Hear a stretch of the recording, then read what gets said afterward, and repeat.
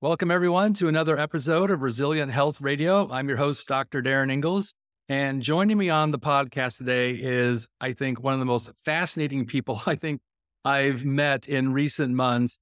Her name is Dr. Romie Mushtaq. She is a board-certified neurologist, award-winning wellness speaker. She's the founder of Brain Shift, we'll talk a little bit about that today. She brings over 20 years of clinical experience in neurology, integrative medicine, and mindfulness. And she is the author of the upcoming book, The Busy Brain Cure. So Dr. Romie, thank you so much for joining me on the podcast today.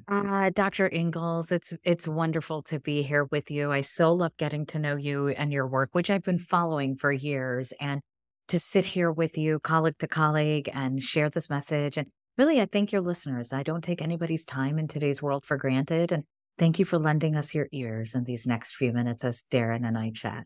You gave a TED Talk about 9 years ago on, when I watched it, it really hit home for me, being, in the same medical world, you talk a lot about being a burnt out physician.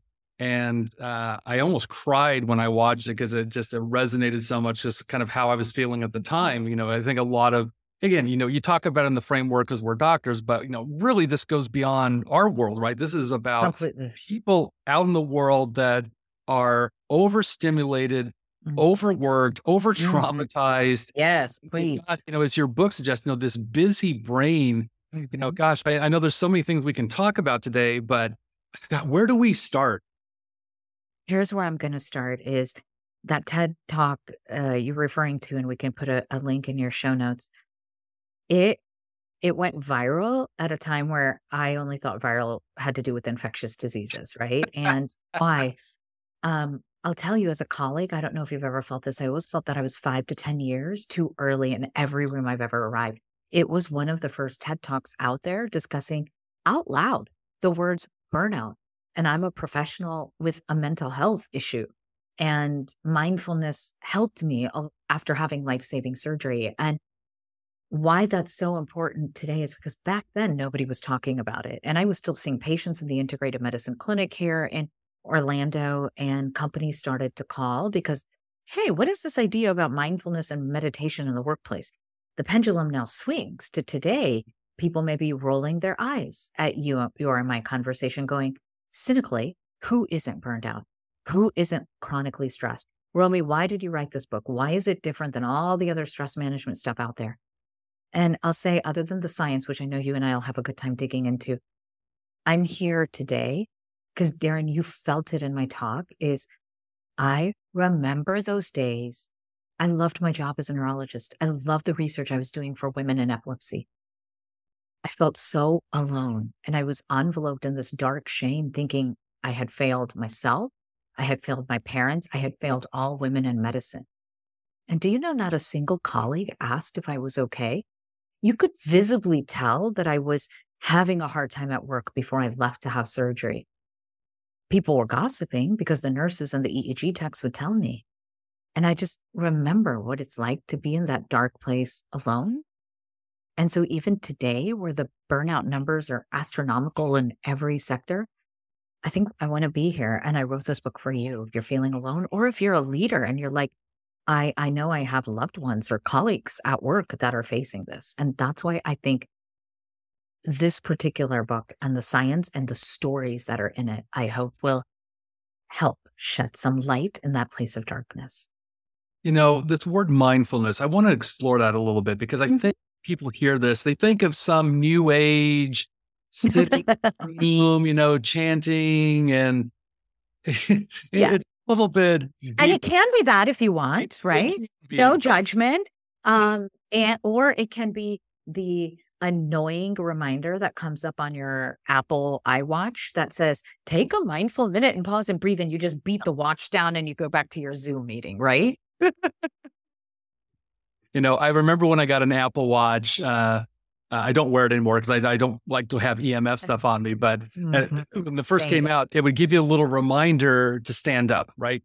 And so I had a little boy in my practice who has autism, and my little, thing chimes, and he asks, what's that? And I said, oh, my watch is telling me to stand up. And I continue on the conversation with the parent, and he tugs on me. He's like, well, aren't you going to stand up? Oh. Oh, I love that. He was like your Buddha in that moment, right? Yeah.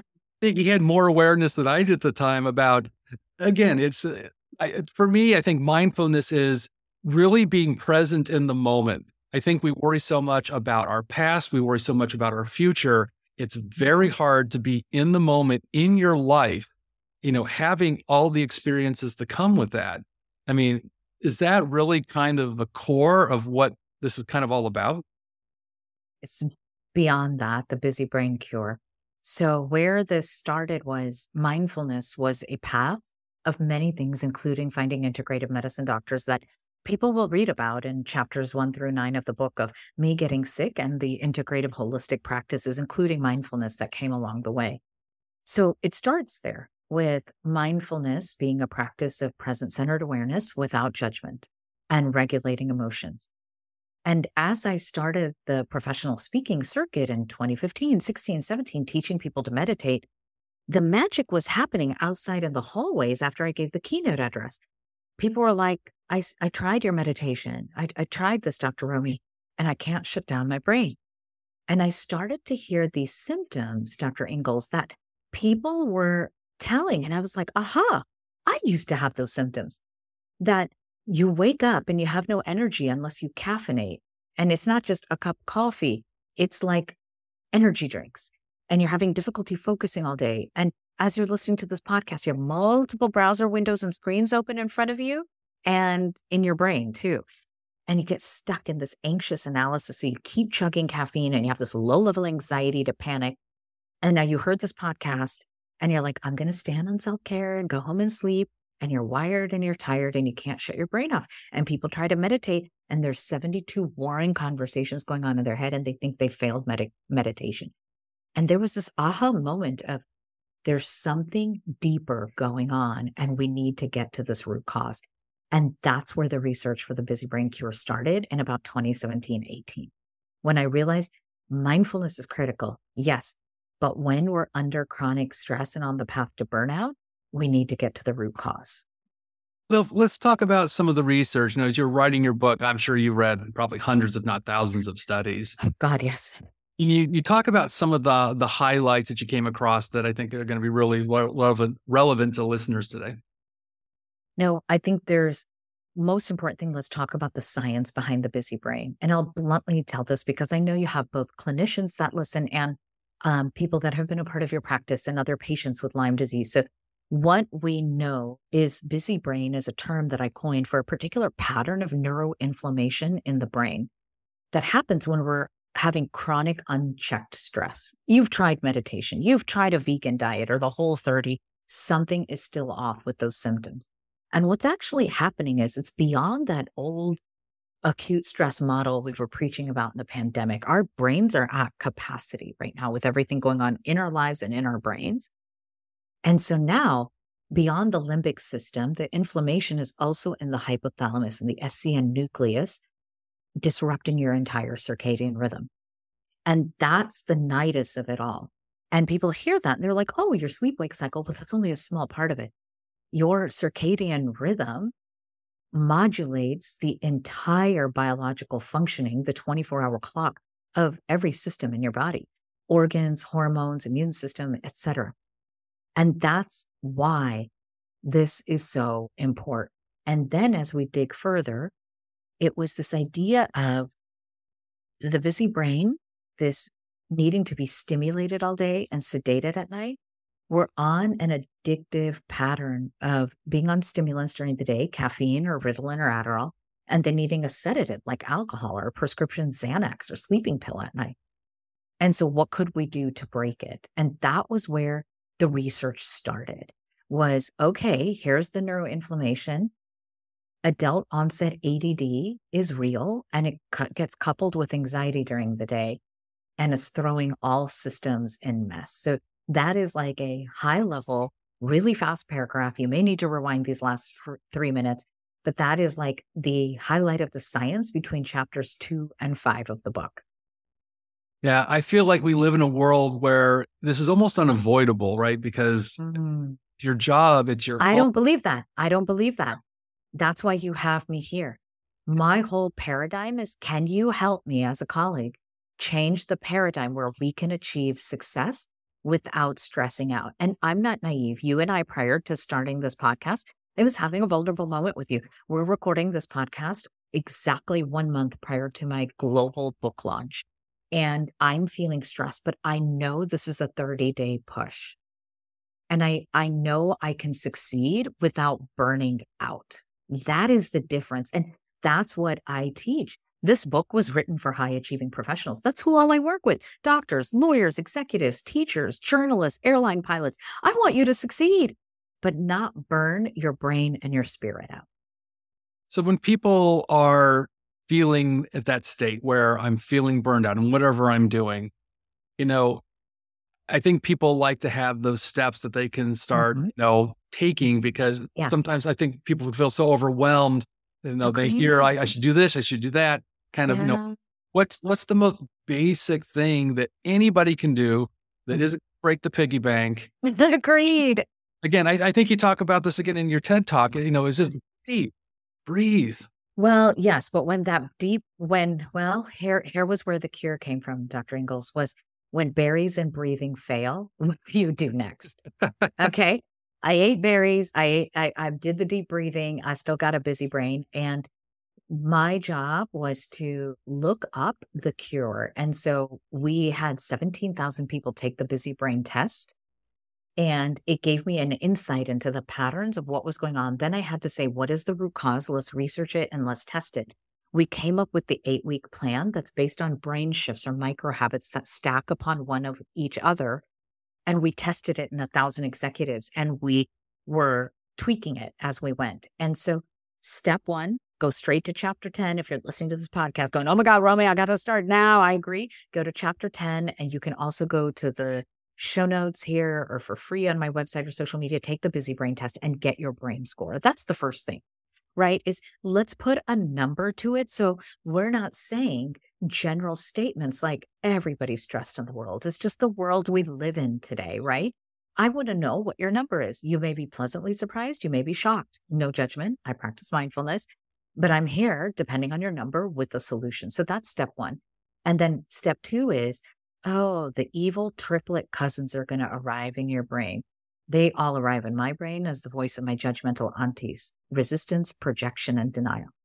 And I'm going to ask you to face that and really think through, my chronic stress and busy brain has given me what symptoms in my brain and my mood and my physical body? What do I want to see feel better at the end of 8 weeks? So if you say, I want my brain fog to feel better, I want my bloating and my gut to feel better, that's what you're going to be tracking. So that's step one, is let's just do the assessment. That's the hardest part, by the way, isn't it, for your patients? Absolutely. Yeah. I mean, coming to terms and the word used was denial, Mm-hmm. accepting that I have an issue, Hmm. that maybe I'm not functioning at the most optimal level I could be. And granted, I work with a generally very ill population of Yeah. people Yeah. who have been kind of beat up by the medical system for a long Yeah. time. So sorry. And, it's a big mental hurdle for people to get over, or it can It be. is. It But, is. and I think the beauty of being human, right, is that it Yeah. is we can overcome.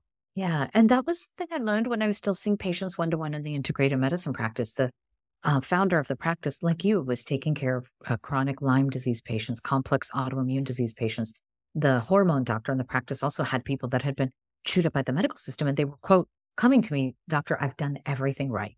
I'm on this functional medicine strict protocol for my nutrition. I'm doing these hormones and I still have a busy brain. And I didn't have the term busy brain back then, but I was testing a lot of these things that are in the medical literature and getting to the root cause. And then I had to scale it as I was working with companies and teams. And then we went virtual in the pandemic. And that's where this came from. So for anybody listening that has a chronic disease and illness, like, we both have compassion with you. I think we're here to say you can't ignore the stress channels in your brain. And how can we help you brain shift from a busy brain to one of calm consciousness? Because that will help you heal your chronic disease.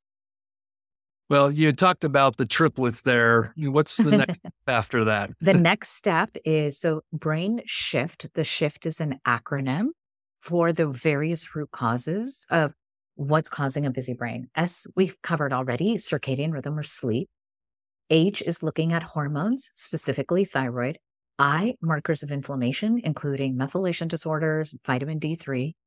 And F is how you use food to fuel yourself without going on a diet. And T is technology. So the 8 micro habits walk you through all of that. The next step in chapter 11, when you get your score, is we put people through a 7-day sleep challenge. It is micro habits or brain shifts that are based on cognitive behavioral therapy for insomnia and some key supplements that have been studied very well in the literature. And we know if in 7 to 10 days, I can get you into restorative sleep and kick the stimulant sedative cycle with natural holistic products and behaviors, half the battle is already won. People feel like a champion. The busy brain score typically immediately falls about 25% by that time. That's great. So this is something people can keep going back to. Yeah. I'm telling you, kind of rescore yourself and see. Yeah. How are you doing? Yeah, you live in your body every day. And I know sometimes change is subtle. It's like watching grass grow. And having an objective marker like this, I do this a lot with my Lyme patients. Again, there's a questionnaire that Dr. Horowitz developed called the MSIDS, where it's really helpful to have people fill it out periodically because, again, day to day, it's like, yeah. I don't see this. I think sometimes we just expect this huge, a miraculous wake up moment where everything just functions beautifully. And sometimes it happens, but more often it's a little bit more subtle than that. But, it's interesting because people are like, I don't know if I feel drastically different. And then we relook at the scores. Hey, look, you dropped your score by 10 points here. Exactly. The symptom that was nagging you is no longer there because I think for so many people, our idea of health is when I am 100% perfect. And if we get, if we started at, 10% function and we get to 40%, hey, that's 30% higher, but we're still not 100%. So in our minds, until we cross that finish line of being perfect, I think sometimes we dismiss a little bit about the improvement we have made. And I think it's important that we acknowledge that, the body has a process in which it heals and sometimes it's slower than others, but the fact that it does heal and it does happen, excuse me, in a very particular way, appreciating when you do see even that small progress. Agreed. The interesting thing is when prior to the book coming out, we were running this brain shift protocol with teams. And sometimes someone needs to see it from the outside. And if it isn't you, the doctor, or the individual seeing it, we would say here that like the CEO or CHRO of a company was like, what's going on? Like people are just happier this week. People were productive. I had less complaints. Somebody was angry 2 weeks ago about some issue at work and they're like, oh, forget it now. And they would be like, yeah, we're doing this brain shift thing. There was a culture shift of more positivity when we just got people sleeping. And that was in the first 10 to 20 days of the program. And then people are feeling better. And then the second half or weeks 4 to 8 of the program work on your daytime energy and biohacking your daytime energy modules. And so that we're getting to the root cause, we're looking for what's going on, if you need to treat a thyroid order or disorder or vitamin D3. And we also tell you how to use food as fuel without going on a diet. And that's key. Now, listen, that may not be true for a lot of your patients, Dr. Ingalls, and you're going to have to help me there because I know in our integrated functional medicine world, if you have a chronic autoimmune disease, you've probably had food sensitivities, you're on a protocol. But most people with a busy brain who are not dealing with that chronic Lyme, chronic autoimmune disease, I don't want to put them on a diet. Yeah, fair enough. Well, I don't think anyone really wants to go on a diet, but sometimes it becomes medically necessary because, again, you need to provide the right fuel sources for what the body requires to repair tissue, to repair that neural inflammation as you're talking about. And, you can do all the things in the world. My experience is that you can't outpace a really bad diet. What it does to your gut health, what it does to your immune health. So I agree. And let me give you a different perspective. As a chief wellness officer of a company, as you read in your introduction, of over 7,000 employees, we have a global diverse workforce. As a chief wellness officer, belonging is really important. And I want to make sure the vegans, the paleo, the ketos, the carb lovers, the carnivores, the chocoholics and the I'm confused what to eat can all sit at the same table and feel like they belong without judgment, right? The second issue is the food protocols in our integrative functional medicine communities tend to be very skewed towards a Western Caucasian bland diet. And Absolutely true. As a Western Caucasian person, I can. and you know what happens when, you know, I'm a firm believer that food is a love language. And we have special foods that may be tied to religious holidays or national holidays or our state or country of origin or a family recipe. And that food, when we think about it, will bring back joy in our spirit from the memories of the people that are attached to it or country of origin or whatever that may be. And now in the integrative functional medicine world, if you say that food is bad, we're actually creating trauma tracks in the brain and bringing guilt and shame and rewriting a memory. Like you'll read about Dr. Pritchard in chapter 7 and how I got introduced to the concept of comfort food and how it put all of our chronically ill neurology patients on the neurology ward at ease to talk about comfort food and how that became my secret sauce to getting to know 7,000 employees, you know, who worked in hotels. And you can't take that away from people. And so what we did instead with the book was create biohacks that say at least once to twice a week, please eat the comfort food without guilt and shame. If it's a child's birthday party, if it's a religious holiday, go for it. There's a difference because once we get people sleeping in that 7-day sleep challenge, the stress eating stops. So you're like, I'm going to have a little bit of ice cream after dinner. You're not going to go in the middle of the day in the whole ice cream container because you're feeling an emotion and you need to calm it down, right? That's the difference. And then the second thing people will see in week 5 of the protocol, we say you either choose a high glycemic food, white sugar, white rice, white flour, white potatoes, or you choose caffeine, one or the other in that hour. And because the two combined together for brain health are actually really toxic, promoting insulin resistance in the brain for an entirely different reason. And we found that this worked for most people and the sugar craving stopped because then week 6, the biohack is adding 1 to 2 servings of a healthy fat to every meal. So now we're allowing that I can eat some of my favorite South Asian or Eastern Asian foods. And Darren, you can eat the foods you grew up on, but we've given you a biohack of how to do it. And what was fascinating was everyone that went through the protocol, now they're sleeping. And then we've given them these biohacks. They were actually reducing belly bloating and dropping 1 to 2 pant sizes or dress sizes. And they were like, I didn't feel like I went on a diet. That was the magic of this book.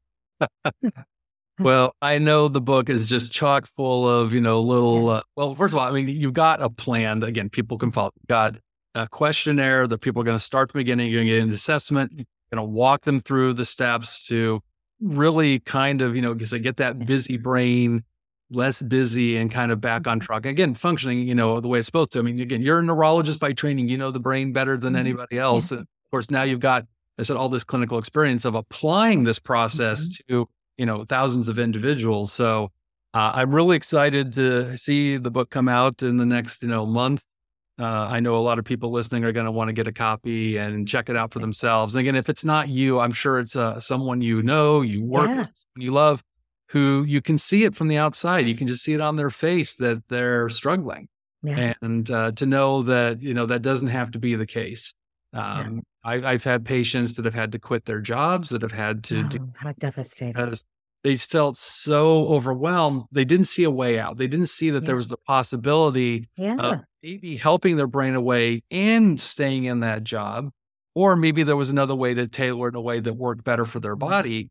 But I think, again, when I hear about a book like this, it's a book of hope, right? It's a book. Yes, absolutely. Yes. Showing that, there is a way to manage this. There is. And I hope you'll read the transformational stories of different executives who were kind and brave and said, share my name and share my story if it's going to help someone else. And with every micro habit they shared, how the micro habit impacted their life. And that's the biggest difference. the stories in the beginning you'll hear when Romie herself, when I was going through this whole process, I had a busy brain. I had the judgmental internal voices of, the inner critic and judgment, which is the voices of my aunties. And that as I brain shifted and healed, that internal voices of aunties turned into wisdom and hope. And that's how I end every one of my lectures, is asking people, like, what do you hope for your brain and your body and your team? Too often in the cynical world, we write off the word hope, or we hope for something maybe for our children or families or pets, but we don't think about ourselves. And I think the last thing I could leave that word of wisdom with any of your audience is, what do you hope for? And you'll read the power of having hope holders in your life. And that's truly healing a busy brain and becoming mindful again and holding hope in your heart for yourself and for others. Well, folks, the Busy Brain Cure drops January 9th. We're going to drop a link in that for the book. I also want to drop a link to your TED Talk. I highly recommend that you listen to it. It's, I think 14 minutes. And again, it's just a really fascinating and inspiring story. You share your own personal story, but again, I also like the message of hope around it and in helping cure the busy brain. So Dr. Romie, it's such a pleasure to have you on the podcast today. An honor to thank you for having me and all your listeners. And thank you for the work you're doing for so many patients, thousands of them. I appreciate you. All right. Thank you.